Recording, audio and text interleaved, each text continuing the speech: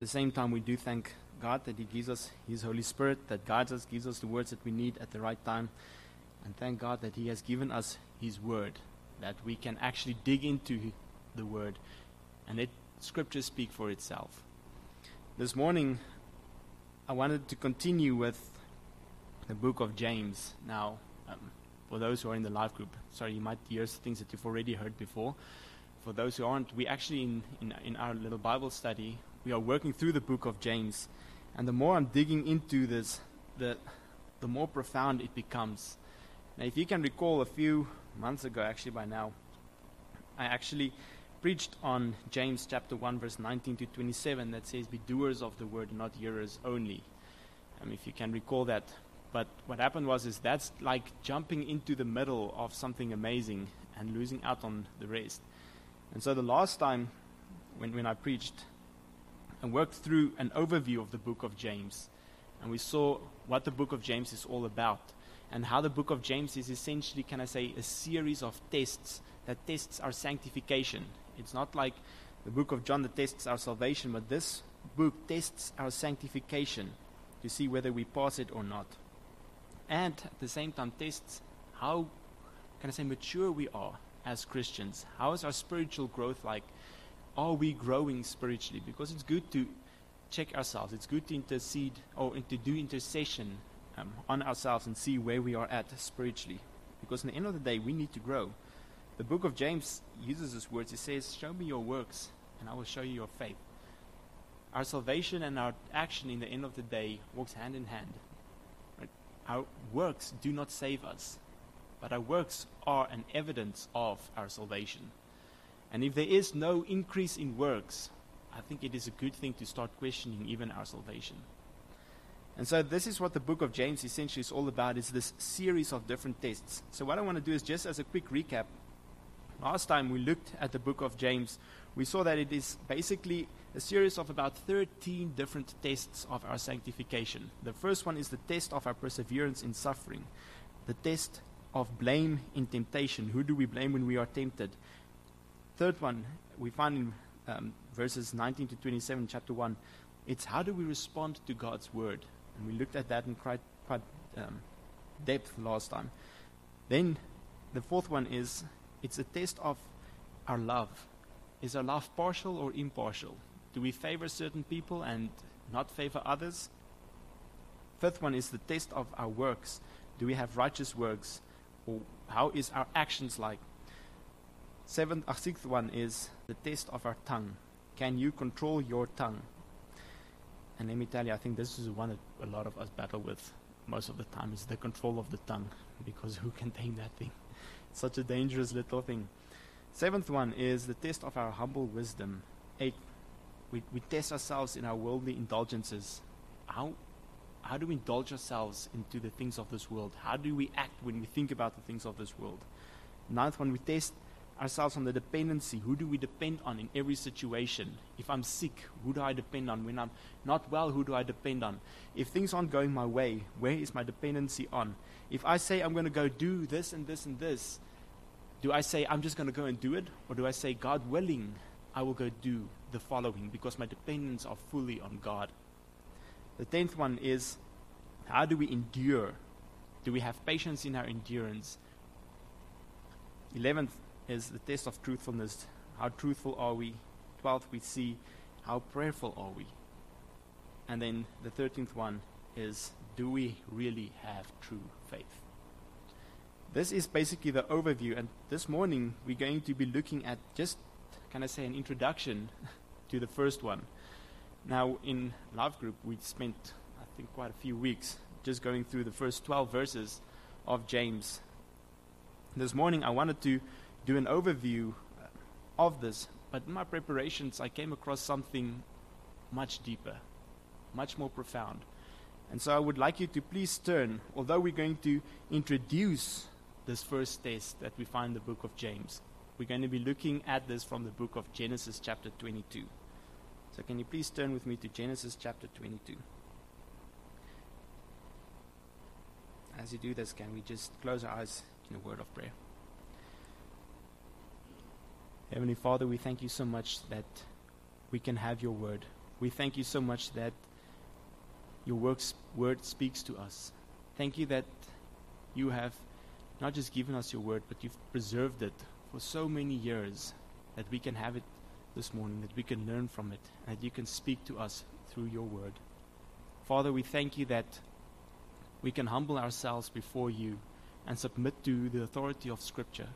And Father, as we handle different topics and as we discuss especially a fairly sad topic this morning, I pray and ask that you will fill us with a peace and a joy that you promised, that we will be able to rejoice even when we sorrow, that we'll be able to look up and see you, Father, and not be tied down to the sorrows and the sufferings of this world. But Father, that you will fill us with strength and boldness, Father, and with joy that just passes our understanding, like you've mentioned it to us. Give us the peace that we need, and help us to hold on to the things above and not the things of this world, that your name may be glorified in and through everything that we do. In Jesus' name we pray. Amen. Genesis chapter 22. We've just read it this morning. It's the story of Abraham and Isaac. Just before we dig into Genesis chapter 22, while you have that open, I want us to look at a quick background on the book of James and introduce the topic that we're going to be looking at here in Genesis. The overarching, theme that we see here is the amazing work that God has done when he provided the ram for Isaac. But there's so much more in this passage that is almost heartbreaking. It is extremely sad. That's what we're going to be working through. It's a test that Abraham had to endure that is far beyond anything that we ever had to endure. Now, before we get there, we need to introduce this by seeing why are we going to approach it this way. Now, Martin Lloyd-Jones, I've been listening to him. I'm enjoying quite a lot of his sermons, and in one of his introductory sermons on the book of Romans, he actually mentioned something interesting. He said, it's interesting if you look at the Bible that it is not chronological. If we look at the book of Genesis and we look at the book of Job, Job came years before the book of Genesis, yet it's the beginning of the Bible. In the New Testament as well, the books aren't chronological. That begs the question, why? Why is it not chronological? What led the early church to formulate the Bible in the way they did?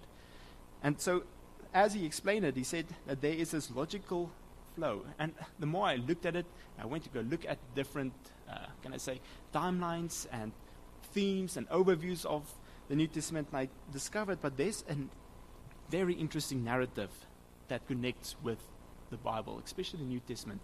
If we were to break this storyline open of the New Testament, we see that there's a beginning and there's an end. It starts off with the Gospels that introduces us to Jesus Christ, that shows us the life of Jesus Christ. In essence, it is establishing the fact that Jesus is the Messiah. He's not just a man, he's not just a prophet, but he is the Messiah. According to the scriptures of the Old Testament, just as we read in the book of Corinthians, he came, he fulfilled every single prophecy that he had to fulfill to prove to us that he is the Messiah. And so the subject, essentially, of the whole Bible, but especially the New Testament, is introduced to us in those first 4 books. Later on, we find the book of Acts, which is basically a continuation from the book of Luke, and it describes to us the early days of the Christian church. How did the church form? What happened with the church? It includes the ascension of Jesus Christ, the coming of the Holy Spirit, and how the missionary journeys of the Apostle Paul and Peter and even some others went into the world and spread the gospel so that everybody can come to salvation. And so we see this narrative start unfolding. The Messiah is introduced, and now the Messiah and the gospel is taken to the whole world that's out there. Then we find the next, chapter, if we will. That is the Pauline epistles, all the way from Romans to Philemon. I'm probably going to be corrected on that pronunciation. Is it Philemon? I don't know. In Afrikaans, it's Philemon. So I'm going to stick with that one. And basically, these letters of the Apostle Paul basically outlines Christian theology. It outlines to us ethics, practical advice of the Christian communities. It digs deep into the different doctrines, specifically the doctrine of justification. So the Messiah is introduced, the gospel goes out there, now we are introduced with what the gospel is and how we come to salvation. Because imagine for yourself the early church. This person was like this, the next moment he changes. Imagine for yourself if you were to see the Apostle Paul, knowing he's a persecutor of the church. If you were to see him, you're going to run because, this guy is scary. He's going to kill you right now. And the next moment, it's just somewhat different. If you didn't know why, you will sit there like, what is going on? And so this is what these chapters or these books is all about. It explains to us why we change. It explains to us the deep doctrines of justification and a lot more. It tells us so much about our faith, about the nature of sin, the role of law in our lives. It tells us so much about who we are in Christ. And then the next chapter gets introduced, starting with what we can coin the general epistles, from the book of Hebrews all the way to the book of Jude. And we see there's this shift that takes place. And now suddenly, instead of just focusing on doctrine and on, this expansion on justification, we start seeing how the teaching changes, and it starts focusing on teaching the church. It starts focusing on warning the church, on encouraging the early church communities. It emphasizes faithful living, perseverance in face of trials. And so we see the story unfold from Jesus to the spreading of the gospel, people coming to salvation in Christ. Now people are being told, this is who we are in Christ. This is what justification is all about. And now persecution comes. And they are facing trials. Imagine for yourself if we didn't have the scriptures. And these trials starts falling and this persecution from outside comes. And you heard maybe that Christ said, we will suffer for his name's sake. But we didn't really understand it. Because we knew we're Christians. Something amazing just happened in our lives. We've changed. And the next moment, it's oppression like you cannot believe. And everything goes wrong. And this is what these passages are all about. It's teaching us when we are facing trials, why we are facing it, how to live within these trials, how to live in a sinful world. Yes, we find a lot of amazing doctrine in all of these books because God is amazing when it comes to the living Word of God. But basically, these books are, a inverted commas, how-to guide now that you are saved. And the book of James falls within that category. The book of James is approaching an end, and it is speaking to people that are saved. It is speaking to people that have now come to salvation, that now understands justification and who we are. We understand the influences of sin. We understand that we were like this, and now we are changed and we're something new. And now we might sit there and be like, now what? Because, it was just said that we no longer follow the law of Israel, essentially. What do we do now? How do I live? And that's what these passages are all about. And then finally, we change with this amazing symbolic imagery describing the end times. It gives us clear images of what the end is going to be like. It tells us about the final judgment. It tells us about this new heaven, this new earth. It's a book of hope. It affirms the ultimate victory that God is going to have over sin and over evil. Now we see that Christ has already overcome sin. I just need to put on my timer because I'm my dad's son. And so, in this amazing narrative of the New Testament, James is strategically placed in this position that tells us, now that we are saved, we need to understand sanctification. And James is almost coming in this spot where it says, okay, we've explained a lot of your sanctification. Now let's test it. It's giving us a test, but at the same time, practical advice. It's not just coming there and saying, you know what, this is what you're supposed to be. No, it says, here's advice. Here's some practical ways in which you can live out the godly life. Here is things that needs to be visible in a Christian's life. I can almost say it's for us also an amazing test to spot these wolves in sheep's clothing. Because as this warning comes of trials and as these false teachers starts entering the church, if we were to test ourselves firstly and then others according to this same test, I think we'll be able to spot those wolves much easier as well. The challenge is we need to test everything to Scripture and to the criteria of Scripture. And that is what these tests are all about. And so, the introduction from the writer, from James, is, firstly, he addresses brethren from the 12 tribes that were scattered abroad. So we see they within very current persecution. They are undergoing tremendous suffering and trials and different tests. I can imagine for myself if we were to suddenly be oppressed and we are family, we're nice together, we, have fellowship with one another. The next moment there's a bunch of military people coming into church and they're scattering us apart. Maybe we lose family members. Maybe we lose our possessions. We lose our home. Our lives are in danger. We don't have food. And we are running for our lives all over the show. In essence, this is the mindset. This is the context that the book of James unfolds in. It's this oppression, this suffering, this persecution that the believers are undergoing.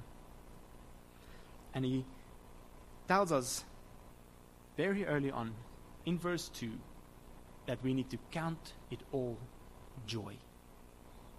Imagine for yourselves for a moment. We are sitting here. You have lost loved ones.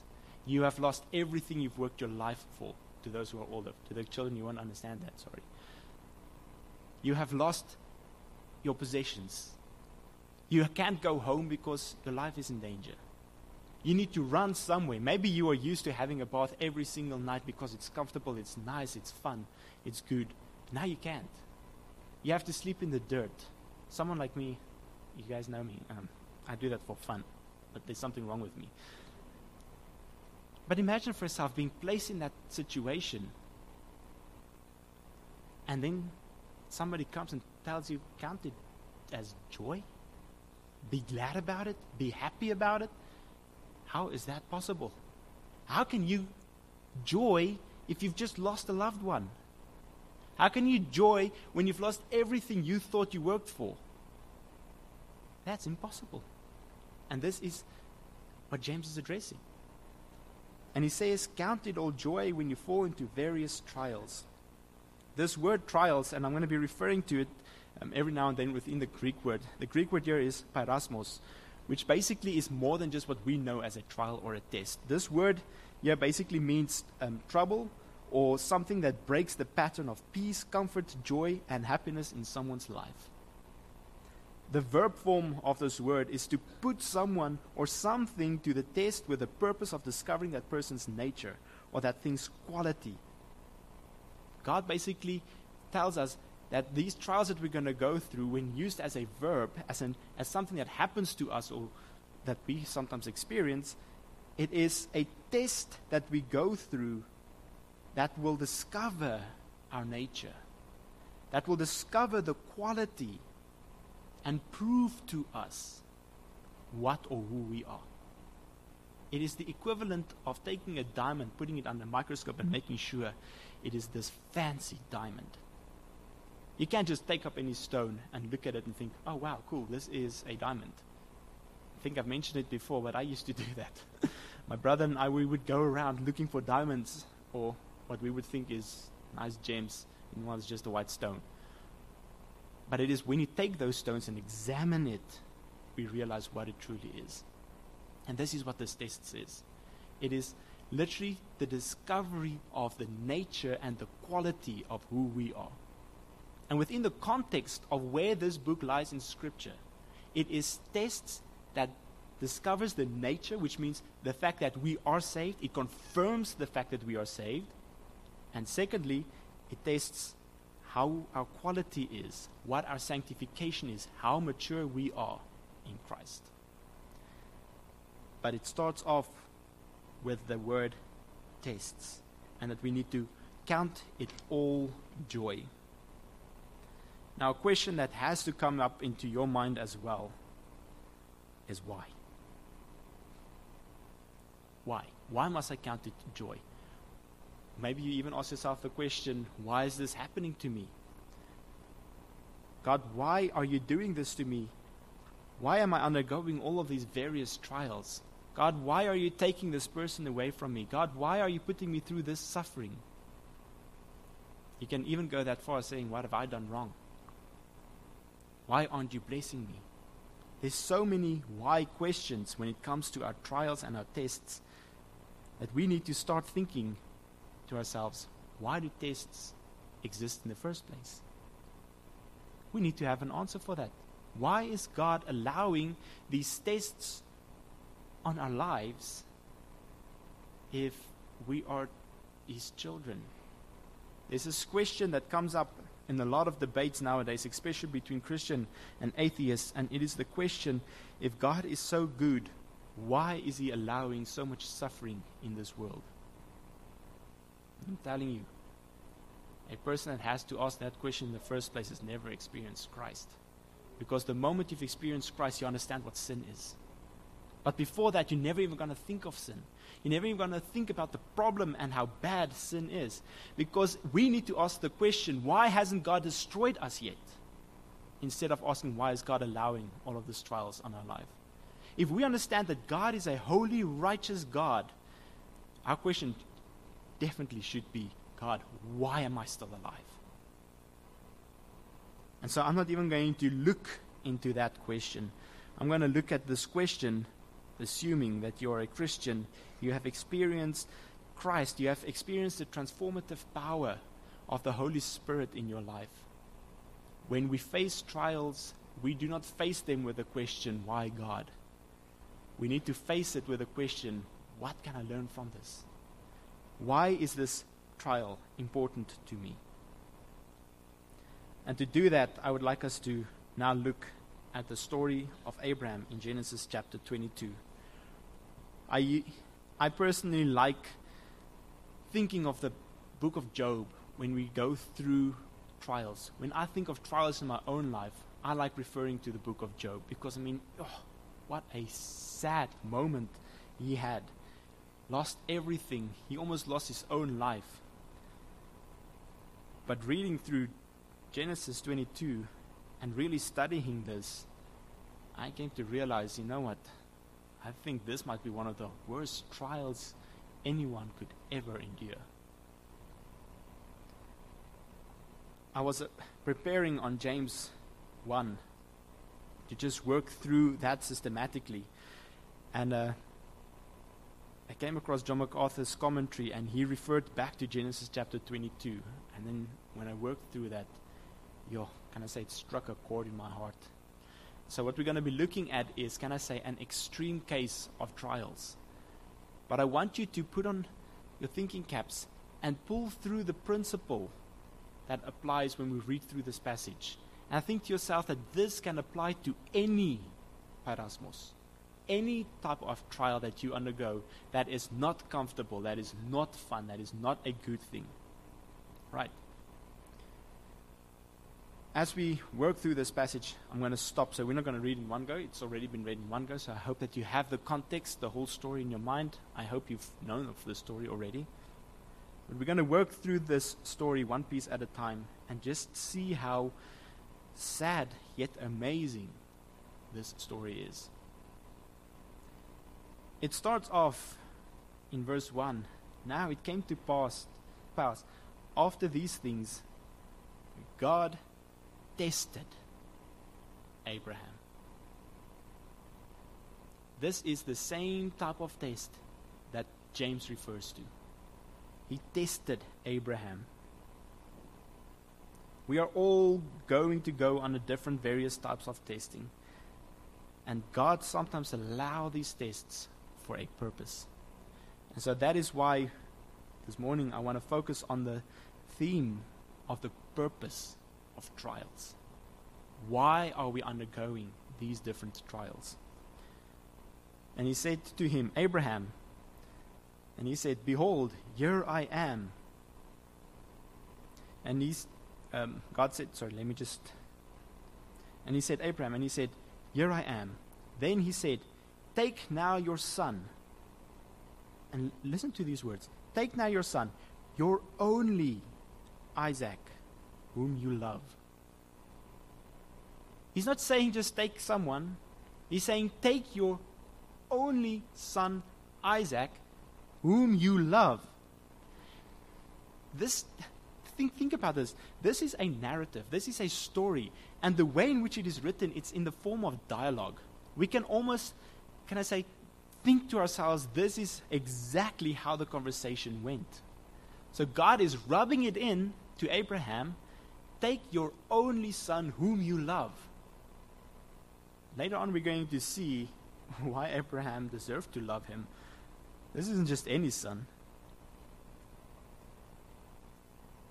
And go, he continues, and go into the land of Moriah, and offer him there for a burnt offering upon one of the mountains, which I will tell you about. God comes, he says, I want a sacrifice out of you. And I don't just want any sacrifice, I want your son. I want a human sacrifice. I want something extreme. And I want you to go there. Notice, not just do it now quickly. I want you to go there to the mountains. I want you to kill him and offer him to me. Put yourself in the shoes of Abraham if you're a parent. If you're a child, put yourself in the shoes of Isaac. Or maybe imagine for yourself someone else whom you dearly love, and you have to go and take them and kill them. I was thinking while I'm preparing, and I couldn't help it. I think of my grandparents' reaction the first time my dad was diagnosed. My grandma's reaction every time something were to happen with my dad. My grandma's reaction when something happens to my dad's brother.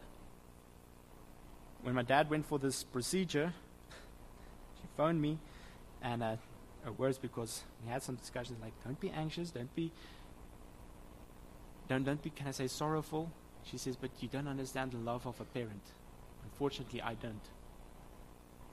But I can tell you that I can see through the reaction of parents that the idea of a child being sick is insane. Now imagine if God told you to go and kill your only child whom you love. If you were to take that child and willingly plunge a knife into his chest and kill him. I was reminded of several of our members here in church who has lost children. And now we have had discussions with them and how sorrowful it is to lose a child. And we see different reactions from different people. I'm telling you, it looks like it's one of the greatest tests and trials a human can go through is the loss of their child. It's a very similar in a sense if you lose someone close to you. And so if you're not a parent, I want you to keep in mind the loss of someone greatly that you love. Remember that at that time, Abraham is sitting there and there's no history in the covenant of God of any human sacrifices. Abraham is sitting there and he's in his mind, he's thinking human sacrifices is a pagan thing. God has never asked for a human sacrifice before. Why is he asking me now for a human sacrifice? And that, my only son that I love.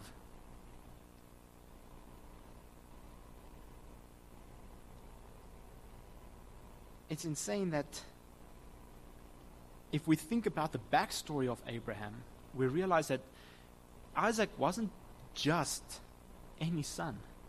He got his son at a very, very old age. He got his son when him and his wife can no longer naturally get children. Isaac is a miracle child. He is the promised child. He is the one that God said will take forth and become, or can I say, become more than the sand of the sea and more than the stars of the air, of the sky. He was the son of hope. Sarah was barren her entire life, and now God comes and calls for a human sacrifice of that son. What went through the mind of Abraham? He had to struggle in his mind with all of these questions. He had to struggle in his mind with why God, why?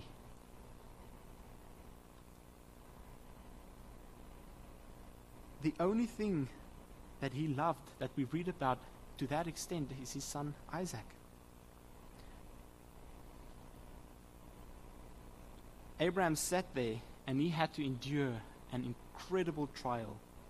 something that made absolutely no sense. It didn't make sense theologically. It didn't make sense in terms of God's own nature. It didn't make sense in the, redemption plan that he had for Abraham and Isaac.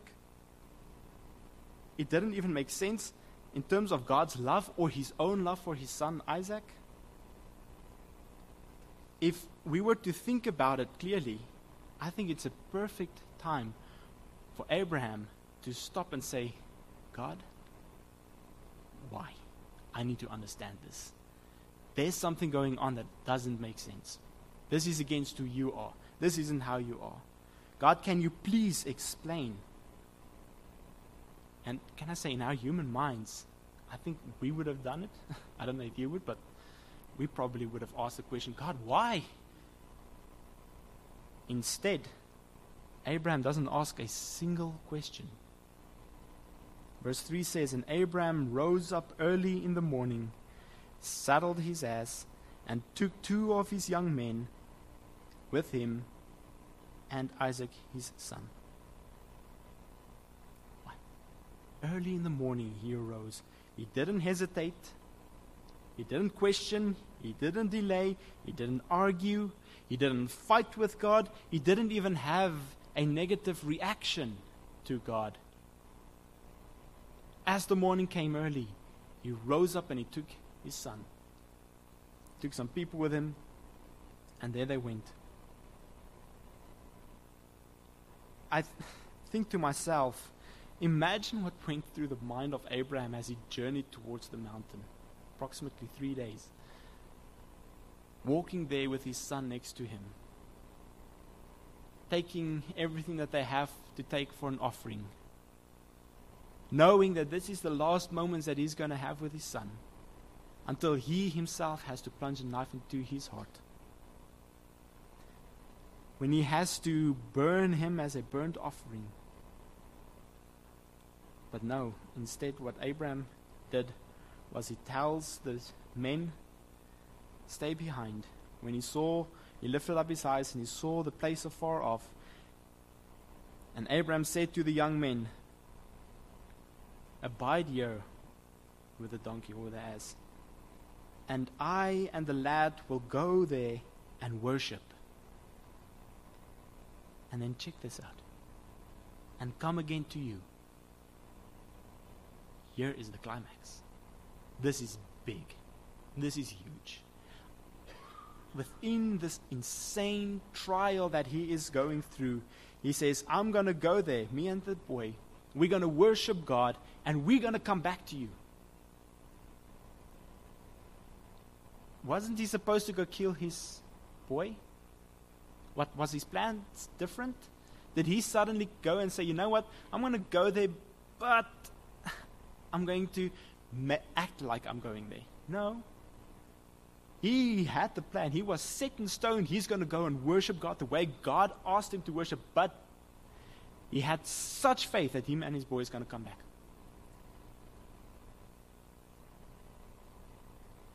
We'll both come back.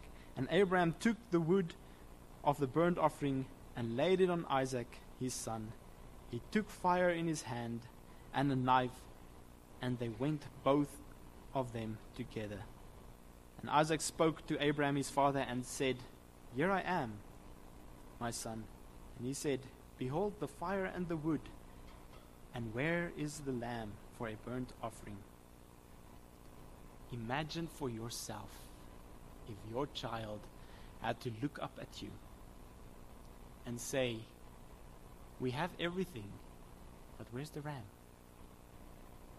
And you have to sit there knowing what you have to do. This is an insane trial that you're going to go through. Isaac wasn't just any boy, he was trusting his father. He just went with him. Later we see, where is lamb? And Abraham said, My son, God will provide himself a lamb for burnt offering. So they went both of them together. God himself will provide for him the offering. Note that. His faith in God was so much that knowing what he's about to do, going through with what he's about to do, he said God will provide. He knew. He just knew he can trust God. Later on, we read, and they came to the place of which God had told them, and Abraham had built an altar there. Please note, he's building an altar there with his son. He's busy building it.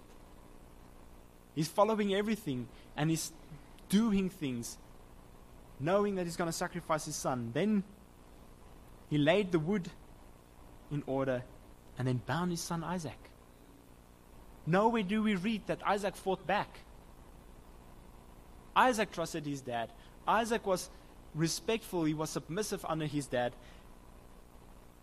He went with no struggle and was laid on the altar. All while Abraham believed God, had faith that both of them will return and that God will provide a lamb. And there he's binding his son on the altar. When he tied him up, he laid him on the altar upon the wood. Abraham stretched forth his hand, took the knife to slay his son. I imagine in my mind, here's the father, and he's standing with his knife over his son's chest, about to kill him as a burnt offering to God. That's how far he already went. That means he had all the intention to kill his son.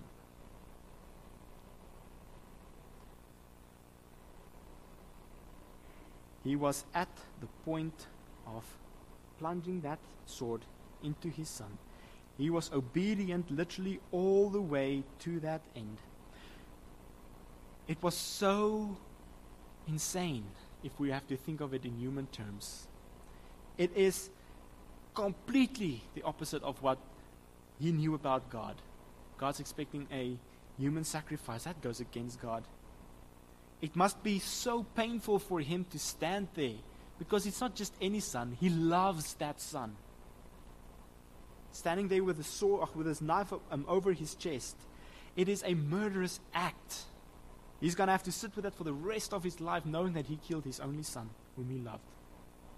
It's so inconsistent with everything that he knew about God. But yet, he was submissive under God, and he was obedient.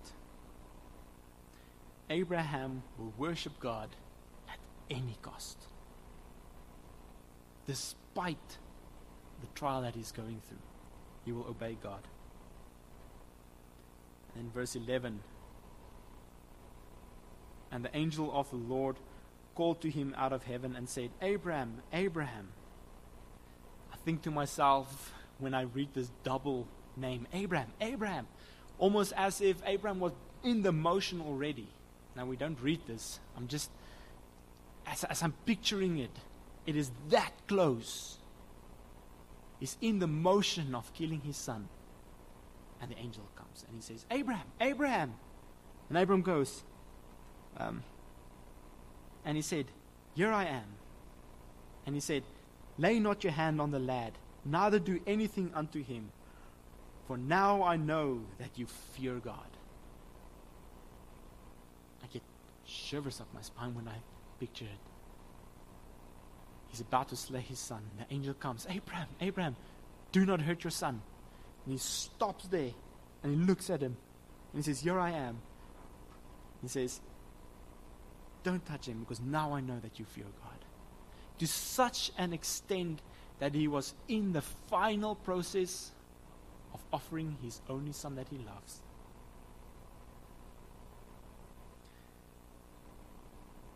This was a test. And Abraham passed with flying colors. If God were to score it, that would be an A+++. Because all the way to the end, he did everything God asked. He would obey the word of God no matter what. Even to the point of offering his only son.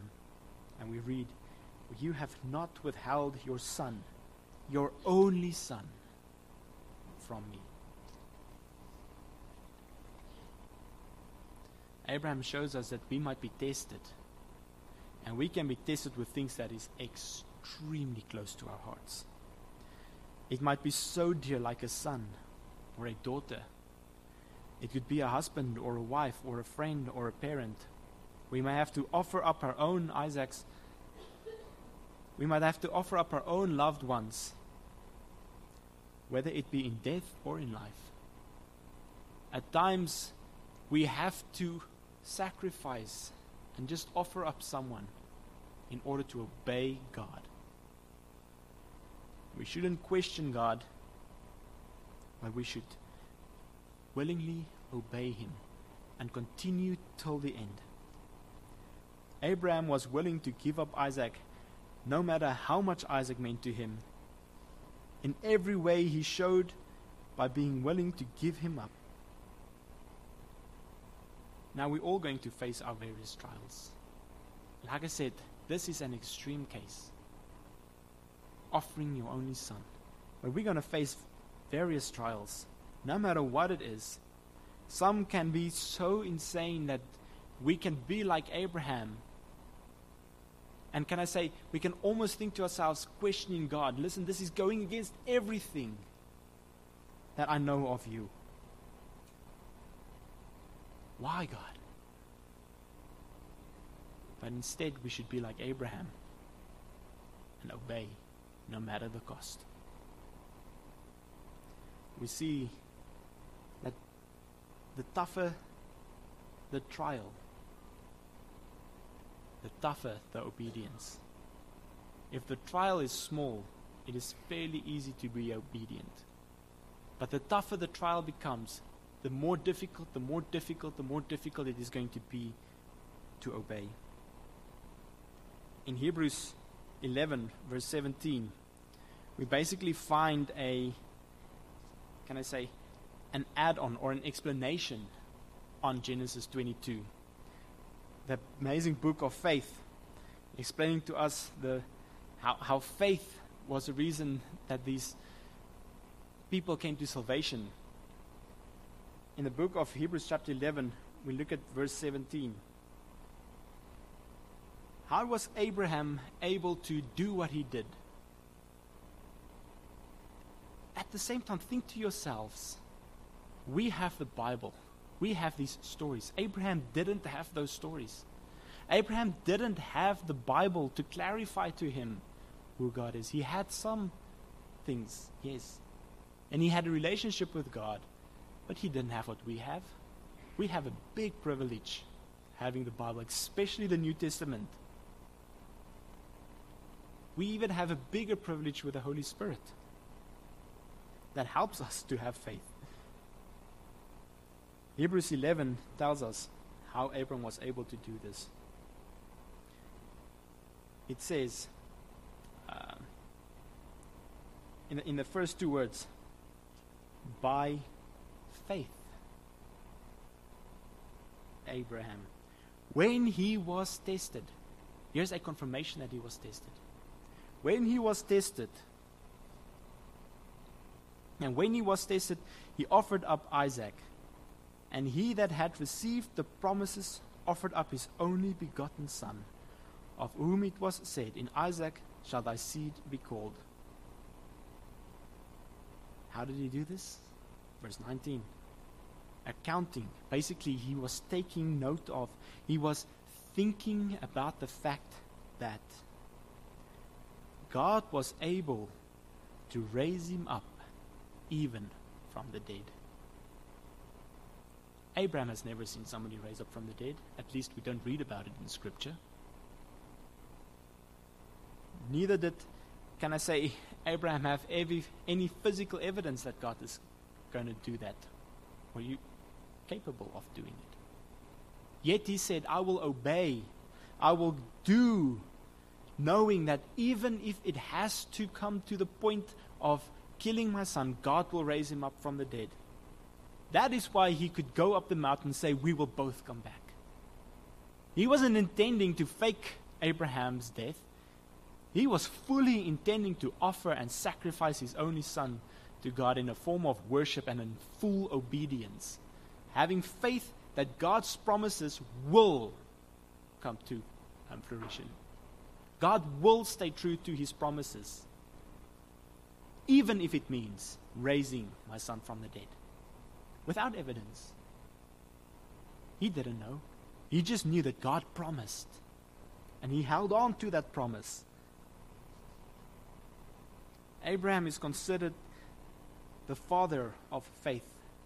And when we read this story, that makes 100% sense why.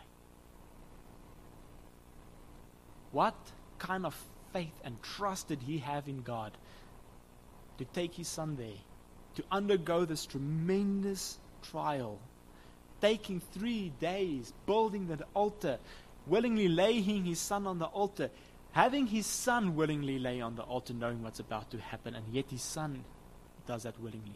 That's why I say he deserves to love him. He isn't a rebellious son where you actually want to kill him. He's a model child. And he loves him dearly.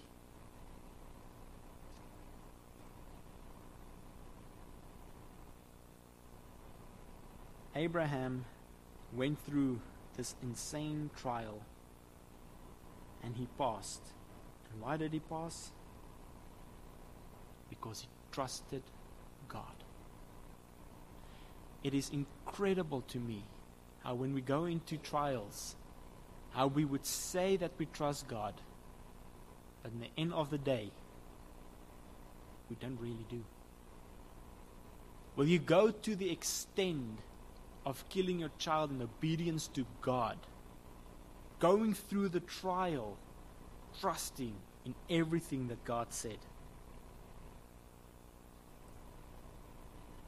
The thing that kept Abraham going, the thing that prevented him from stopping at the foot of the mountain, the thing that, rose him up early in the morning and took everything to do the offering, that very thing was his trust in the promises of God, his trust in knowing who God is. God made a promise. God's going to keep to his word.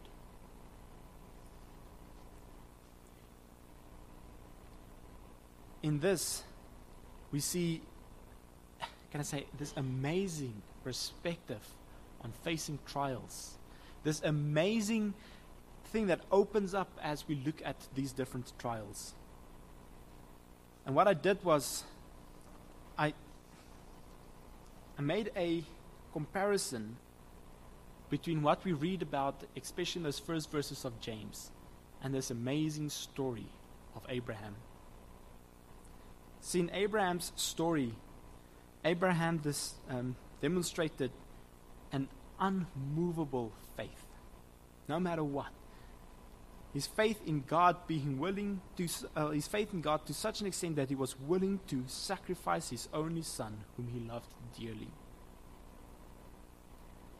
In James, we see something similar. When we face trials, we need to demonstrate true faith. As we demonstrate it, we will act different. We will not act like the way the world does. Genuine faith is it produces good works. It produces things in me that is contrary to my natural response. It's different than what I usually act like. So if I am inclined to question God, if I'm inclined to pull my fist at God and say, God, why? If you start getting angry at God, frustrated at God, we need to be reminded to trust in Him. And our actions should change based on that trust. See, a mature Christian will trust in the everlasting hope. A true Christian will look at the loss of a family member knowing that they are with God, having an eternal hope that is with God, knowing that God is going to raise them up again in the last day, having trust in that fact. If we need to, sacrifice in sorts our loved ones in order to obey God, we need to do that as well. Because our actions will demonstrate the faith that we have in Him. As we work through James, And Lord willing, when we actually touch James itself, we will look at it in more depth. When trials come, the reason why trials come is because it strengthens our faith. Trials don't just come for no reason. Yes, we endure trials because of sin, but every single trial strengthens us as believers. Now it makes sense why James can come and tell you, count it as joy. Because God said that He will build our character. God said He will make us more holy. God said that He's going to work patience in us as we go through these trials. We shouldn't look at tests and just ask the question, why is this happening to me? We should look at these tests knowing, trusting that God is going to work something in me. If I were to bring back the story of James as well, if we were to be scattered everywhere, going through these difficulties, through this suffering, what can keep us going? I trust in God. Trusting God that He will make a way. Trusting God that He is our provider. Trusting God that He will have His perfect will in our lives, no matter what. Not trusting God that He's going to remove all the pain and suffering from us and give us this amazing, comfortable life that we so desperately pursue. But trusting that God will have His perfect work in me. Not necessarily making sense to us. Because just like Abraham, he went through that trial not knowing why. All he knew was go to the mountain and sacrifice to God. Worship God. Trials, they come to humble us. Abraham was brought low. I can sometimes imagine to myself how emotionally and physically he must have suffered. He must have bowed down to the inner man saying, but maybe there's another way. It humbled him to an extent to go and worship God. Trials helps us focus on things above and not on things of this world. When we face, can I say, a lack of prosperity, if we face a trial of losing possessions and stuff due to thefts or fires or whatever, how do you act within that loss? If we drop the mindset of holding on to these worldly possessions and start focusing on an eternity, I want to quote almost what we read in Matthew, in the Sermon on the Mount, and store up treasures in heaven and not on this earth, it won't even be a trial when we lose stuff. See, that is why James is a test of our sanctification. How do you react when you lose, can I say, stuff? I recall my dad once in a sermon mentioned how it is so easy to accumulate stuff. And sometimes we actually spoke about it just on Thursday, in our pursuit after all of these riches, that we lose focus of the things that are truly important. Trials helps us remove our worldly focus and focus on things above. Trials also gives us this amazing hope for an eternal life. In James, we actually see in verse 12 how he closes when he speaks about trials, and we'll look at it at another stage. It says to us that those who will remain steadfast, those who have endured, those who have passed the test of swords, they will be blessed and receive the crown of life. When we undergo trials, we can know that we will have an eternal life. My dad and I, we so often speak about this idea, and especially with the current trial that we are in. it is inevitable to go into the direction of speaking about death. And our mindset of how we look at death, not just the death of those around us, but our own death. In many people's lives, and I have met some, they are so scared of dying that they want to do anything they can to extend life. They will try and do anything to hold on to their lives. The anxiety of death fills them that they don't even enjoy their life anymore. And I've seen that with my own eyes, unfortunately.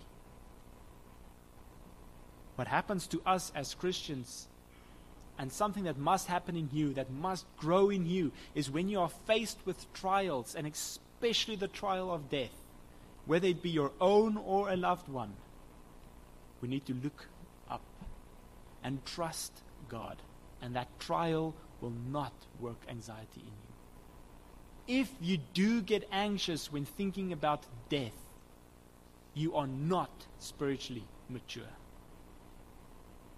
Because a spiritual mature person is going to look at death and be like the Apostle Paul and say, for me to live is Christ, but to die is gain. He could say that because he understood God's promises. He trusted God. He had faith in what God told him.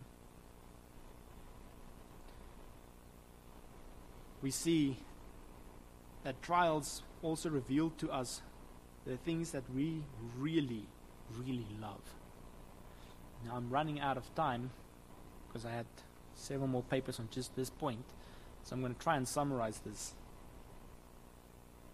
The things that we hold dear, the things that we love most, will be tried.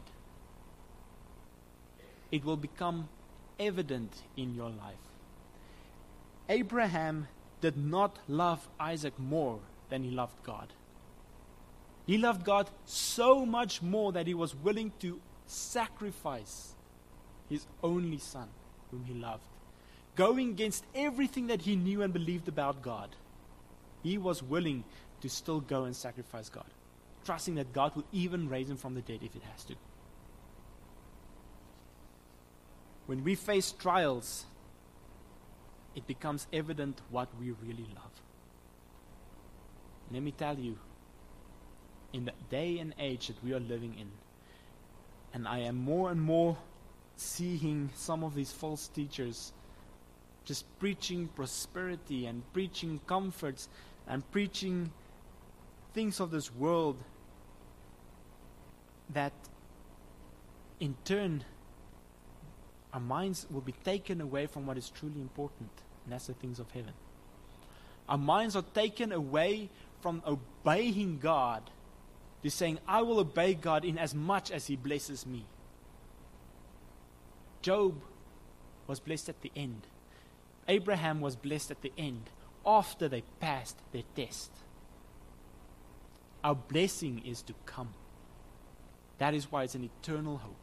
If we truly love God, we will obey him despite the trial, despite the test, despite the discomforts. We will obey God. We will not be consumed by the pursuits of the things of this world. We will not be consumed by the love of money and of mammon. We will not be consumed by our family. It is so easy to even make family our idol or make them our biggest love. In Luke 14, verse 26, Jesus actually says, he says, if any man come to me and hate not his father and mother and wife and children and brethren and sister, and yet his own life also, he cannot be my disciple. Note these words. He cannot be. Not it's going to be hard to be. Jesus says he cannot be my disciple. Now this hate obviously does not mean that in our terms of hate. It is basically referring to, let me just find my papers. Like I said, I had to jump.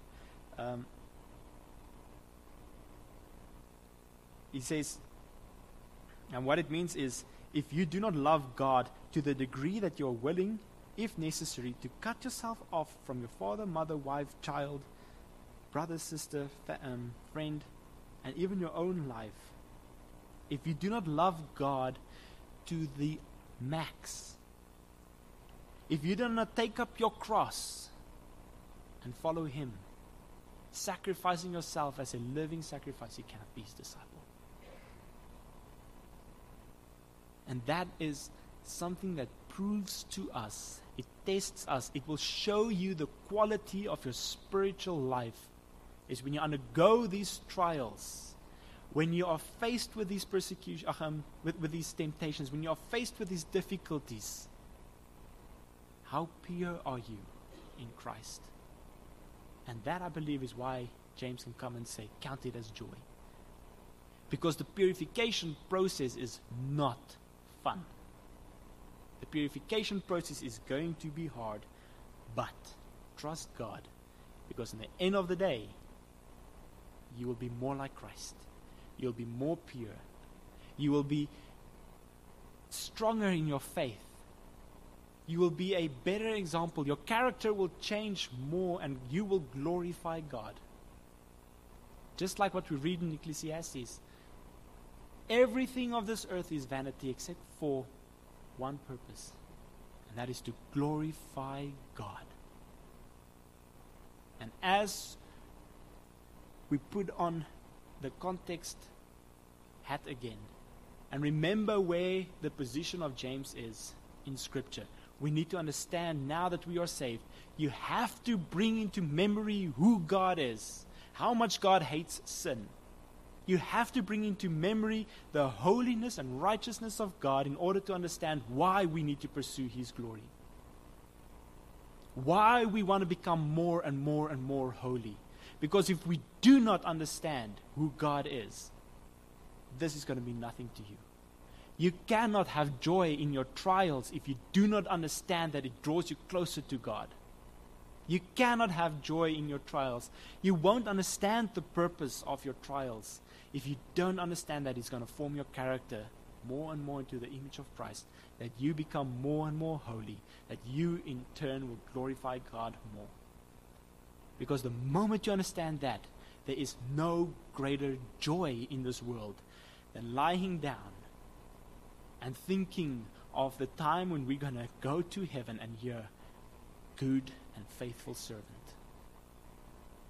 But you need to understand who God is in order to understand this. And we end with, can I say, the transition to where James chapter 1 verse 2 to 12 really comes into play. That trials makes us stronger, helps us endure.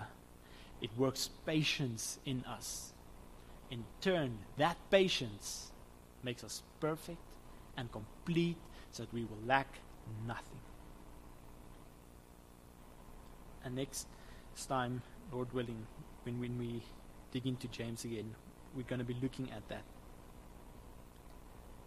Trials, in short, grows our faith. Why do we have trials? Why do we have tests? It's to purify us. It's to sanctify us. Why can we count it as joy?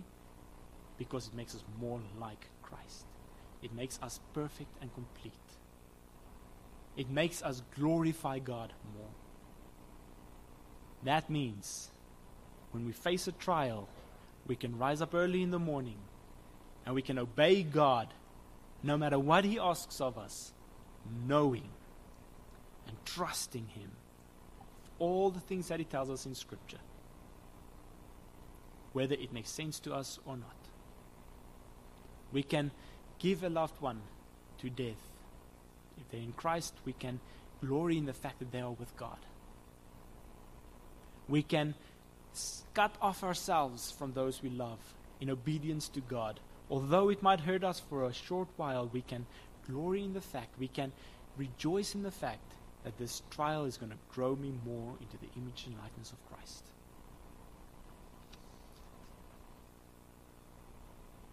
And we see, as a closing, and this we see in Abraham's story, and we also see this in the book of James.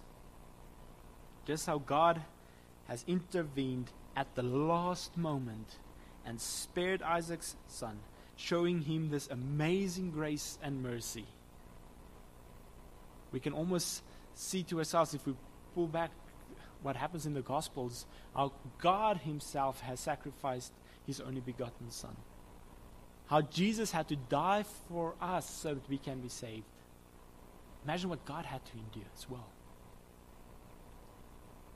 But what we see here is God's amazing grace. How he makes a way where there seems to be no way. How God is there to do and to fulfill his promises even if it doesn't make sense to us at that moment. God's grace is sufficient. If I enter a trial, no matter what it is, I can rest assured that God is in control. I can put my trust and faith in him, knowing that his grace and his mercy is sufficient to pull me through this trial. James also tells us that at the end we have this blessing of eternal life. We get to experience God's grace and mercy firsthand when we go through a trial. We are drawn so much closer to God in our trials than we are in our prosperity. The psalmist said it so nicely. Just as Abraham had faith despite not understanding, so we too can have faith, sometimes despite not understanding. Can we close in a word of prayer?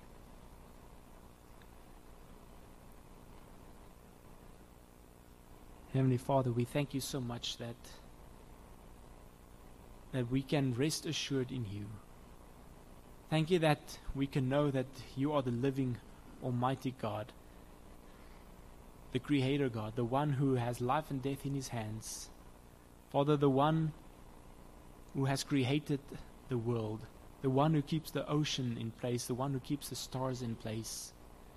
Father, the one who works all things together for your will.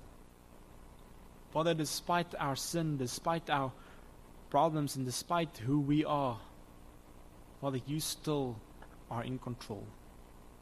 And Father, although we face trials where sometimes for us personally it feels like you aren't, thank you that we can trust in the fact that you are and always will be the Creator God who is in control.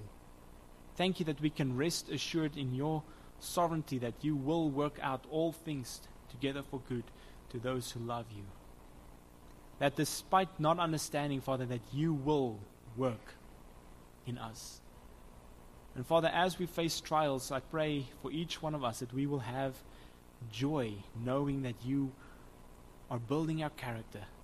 Father, that we will have the joy of knowing that this trial will lead us closer to you and make us more like Christ, that your holy name may be glorified through us. Help us to have the mentality, the perspective on trials, that we will rejoice in that fact, knowing that we will glorify you as we grow more in our sanctification. Father, help us to never turn against you. Help us to, in our actions, not blaspheme you. Help us to face a trial in faith and in trust. Father, for we so easily become caught up in our flesh. We become so weak and we cannot endure these trials. So I'm asking, Father, that you will work it in us. Give us the strength that we need. Help us to have the wisdom that we need at the times when we need it. That when we face trials, that we will know why we are facing them. That we will learn the lessons that we need to learn as we go through these trials. Father, thank you that we can bring all of this before you, knowing that you hear us, knowing that you listen and that you answer our prayers, knowing that you are with us every waking moment, that you never sleep, never slumber. And despite our occasional rebellion against you, despite our questioning, Father, that you always come with this amazing grace and mercy and draw us closer to you. In Jesus' name we pray this.